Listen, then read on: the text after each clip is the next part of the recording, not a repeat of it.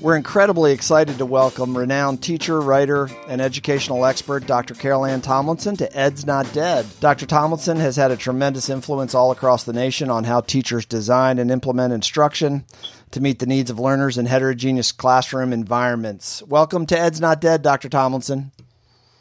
I am delighted to be with you. There's nothing that's better for me for an evening than spending some time with middle school folks, because when you have done that for a while, you're sort of unique, if not loony, and so to find somebody in my tribe is a great thing. Yeah, we are definitely in your tribe. Thank you. The pleasure's all ours. So thanks for coming on the show. I'm going to start kind of big picture, 30,000 feet. What inspired your work revolving around process, product, and content? Are you really asking me how did I get into differentiation? Yeah, that's yes. That's the question. I'm still learning how to be an interviewer. So thank you, Dr. Thompson. So the short version of that is that my first 2 years of teaching, the first one was in high school, the second one I regressed nicely and was in a preschool. I certainly noticed student differences, but it never occurred to me that I should do anything about them. And in my third year of teaching, about the fourth or fifth day, a little kid came up to me in the hall during the class change and whispered something. I'd never seen him. Had his hand over his mouth. I couldn't hear him, but I knew what he wanted was help with his locker, because that's what everybody wanted the first week or so of school. And I asked him to pull his hand down so I could hear him and talk louder, and he did talk a teeny bit louder, but he put his hand right back over his mouth. And on the third try, I suggested that maybe I'd keep his hand down and get close to him so I could hear a little bit better. And what he was saying to me was, I can't read. Ugh. He was 15. He was getting ready to come into my 7th grade class with the 12-year-olds for the first time that day. And all of a sudden, I had a sliding on ice moment where I had 3,000 questions just really quickly. Yeah. How did he get here? Why is he here at 15 and doesn't know the alphabet? Not material. Can't help it. He's mine. Got to do better than that. Right. Then I thought, well, how do you teach reading? I had no clue. And what materials do I use? I had nothing in there that seemed to me was going to be right for him. And where do I put him in the classroom? And do I talk to the kids about it? And how do I find time for him? And how do I help him feel like he belongs in a class full of 12-year-olds and has a contribution to make? Sure. As we walked to the classroom, my last thought was the one that has stayed with me forever, and that was, I don't know what I'm doing, but I can't let him down. It was a huge act of faith and trust that he said what he said to me, and I couldn't let it go. His name was Golden, and Golden is how I got into differentiation. Wow. Thank you. That's powerful. Yeah. So to follow up on that, and how do you maintain those high expectations and challenge every student in the classroom when you do have somebody like Golden who's, has intensive academic needs? How do you even go about doing that?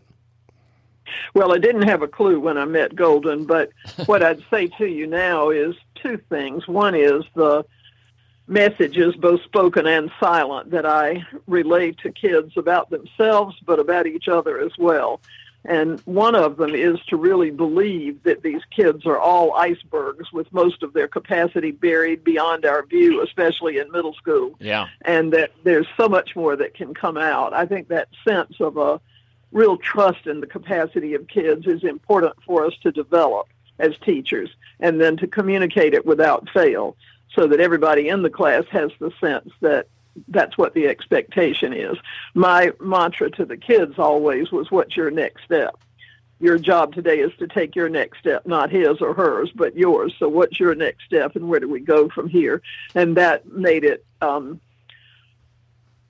an expectation for them that they all had to do that, whatever it was. Right. But in a more curricular-oriented way, I think one of the most powerful things we can do, and it's very, very challenging now, is to come to understand that we need to teach by big ideas. Right. And all kids, even those with really severe learning issues, grasp those because they're rooted in life. And if we teach by ideas and can make connections with lives when we're teaching with the whole class, that sets everybody up to study stuff that's worthwhile. And then when we do breakouts, so we can work with individuals in small groups, at that point we can focus on the skills that the kids need as individuals or in small groups. But when they come back together, they're using those skills to act on the big ideas. And so the quality of the class discussion and the illustrations we use and that kind of thing have great power to them. And really, virtually every kid can wrap around those. And that's what really raises the expectation, moving away from just the game of learning being to memorize and give back to the game of learning becoming trying to understand the world around you and your place in it. And when you're talking about big ideas, are you referring to what, like, the essential understandings in a curriculum, like using those to, I guess what that would lend itself more to the strategy section of the episode, but I just brief in terms of, are you talking about those kind of things?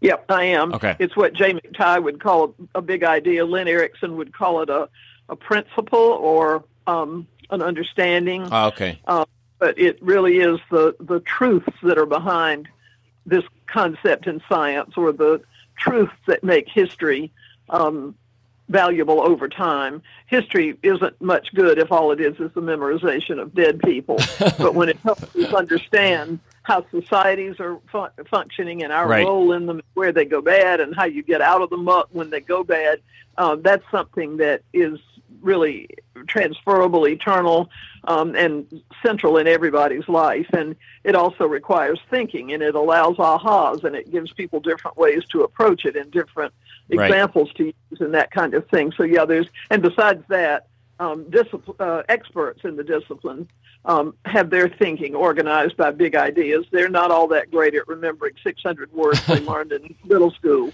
but they got those big ideas down pat, and that's the best way we can teach, and it raises the ante for everybody. And I think Robbie remembers all of his vocabulary terms from middle school, probably. I do. You probably Good do. for him. Yeah, right. Robbie. He's the only one.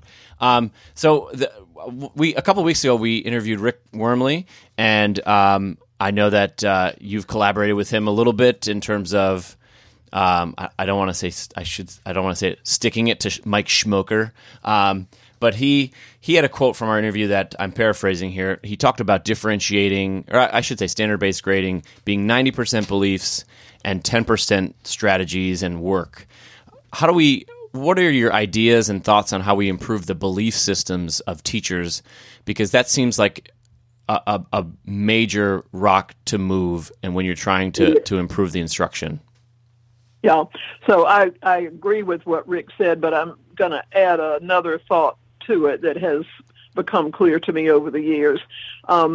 It's not nearly as hard to differentiate instruction as it is to give up your old habits of teaching. Yes, good point. So those are the two things, is your way of looking at kids, and then your way of looking at the classroom and what your role as a teacher is. And both of those things are huge walls in front of us. When you look at the point Rick made about 90% of the change being a change of mind, experts who study change tell us that people can change in one of two ways. You can either believe your way into acting or act your way into believing. And they suggest to us that for most people, certainly not everybody, nothing applies to everybody, but for most people, it works better to try to act your way into believing than it does to wait until you've changed your beliefs and then hope your actions will follow. So getting teachers to agree with each other to try something, to support them in knowing what some possibilities are, to assure them that you'd rather see a lesson that's lousy where at least they tried something than to continue to do the same things. And almost always when you do something that's the right kind of thing to do, you suddenly see some kids come awake that you haven't seen before. And we teachers like that really, really well. When we see something that works for a kid, we're all ready to sign up and try again usually. And so I think helping teachers take a step and then take another step and then take another little step and keep looking around and seeing what they're seeing. And when you see some kids that you didn't think could do stuff suddenly do it, and when you start giving kids work that's in their ballpark and they quit refusing to do it, that's pretty good stuff for a teacher. And it really can help us over time remold our eyes in terms of how we see and think about kids. All right, so this is the part of the interview where I have to hit you with something negative that someone has written about differentiation. And I think, Dr. Tomlinson, you'll remember an article in Ed Week by James Delisle about. You bet. Does that ring a bell? Oh, yeah. Yeah. Okay. So this is a quote from Mr. Delisle. It seems to me that the only educators who assert that differentiation is doable are those who have never tried to implement it themselves. University professors, curriculum coordinators, and school principals. That would be me. It's the in-the-trenches educators who know the stark reality. Differentiation is a cheap way out for school districts to pay lip service to those who demand that each child be educated to his or her fullest potential. Your response to that from Mr. Delisle? Well, I responded to Mr. Delisle in print, so if you'd like, you could go look up the Yeah, no, I read that, but now I have you on the phone, so. Yeah, happy for you to do that. Well, right where I get off with him on that is that first notion of the fact that people who think it works are the ones who've never tried it. My colleagues and I invented what I think of as differentiation now. There wasn't a word for it. We didn't know anybody else doing it. We just simply had a need, and we stuck with it, and we stuck with it literally over a period of 20 years. Right. And over those 20 years, we threw out 100 ideas and adopted another 100. We looked at things we thought were working well and said, nope, it's really not working that well, so how do we come at it a different way?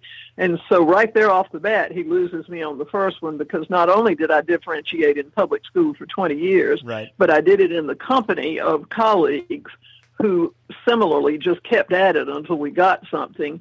And now, since I have left public school, it would be easy to say that I left the ideas behind. But not only do I teach differentiation at the university, but I model it in my classes. So I don't think I'm quite the one to say that I've never tried it and it's just a theory. It was a practice for 20 years before it was a theory. All right, good. Now I have you on record on Ed's Not Dead. That's all I needed to do. All right, Dr. Tomlinson, it has been a true pleasure to have you on the show, right, fellas? Yes, thank you. We're all kind of starry-eyed by having you on Ed's Not Dead. So hopefully we're going to get you on the show again. Thanks again for coming on, and we'll talk to you soon, Dr. Tomlinson. My pleasure. Thanks for the opportunity.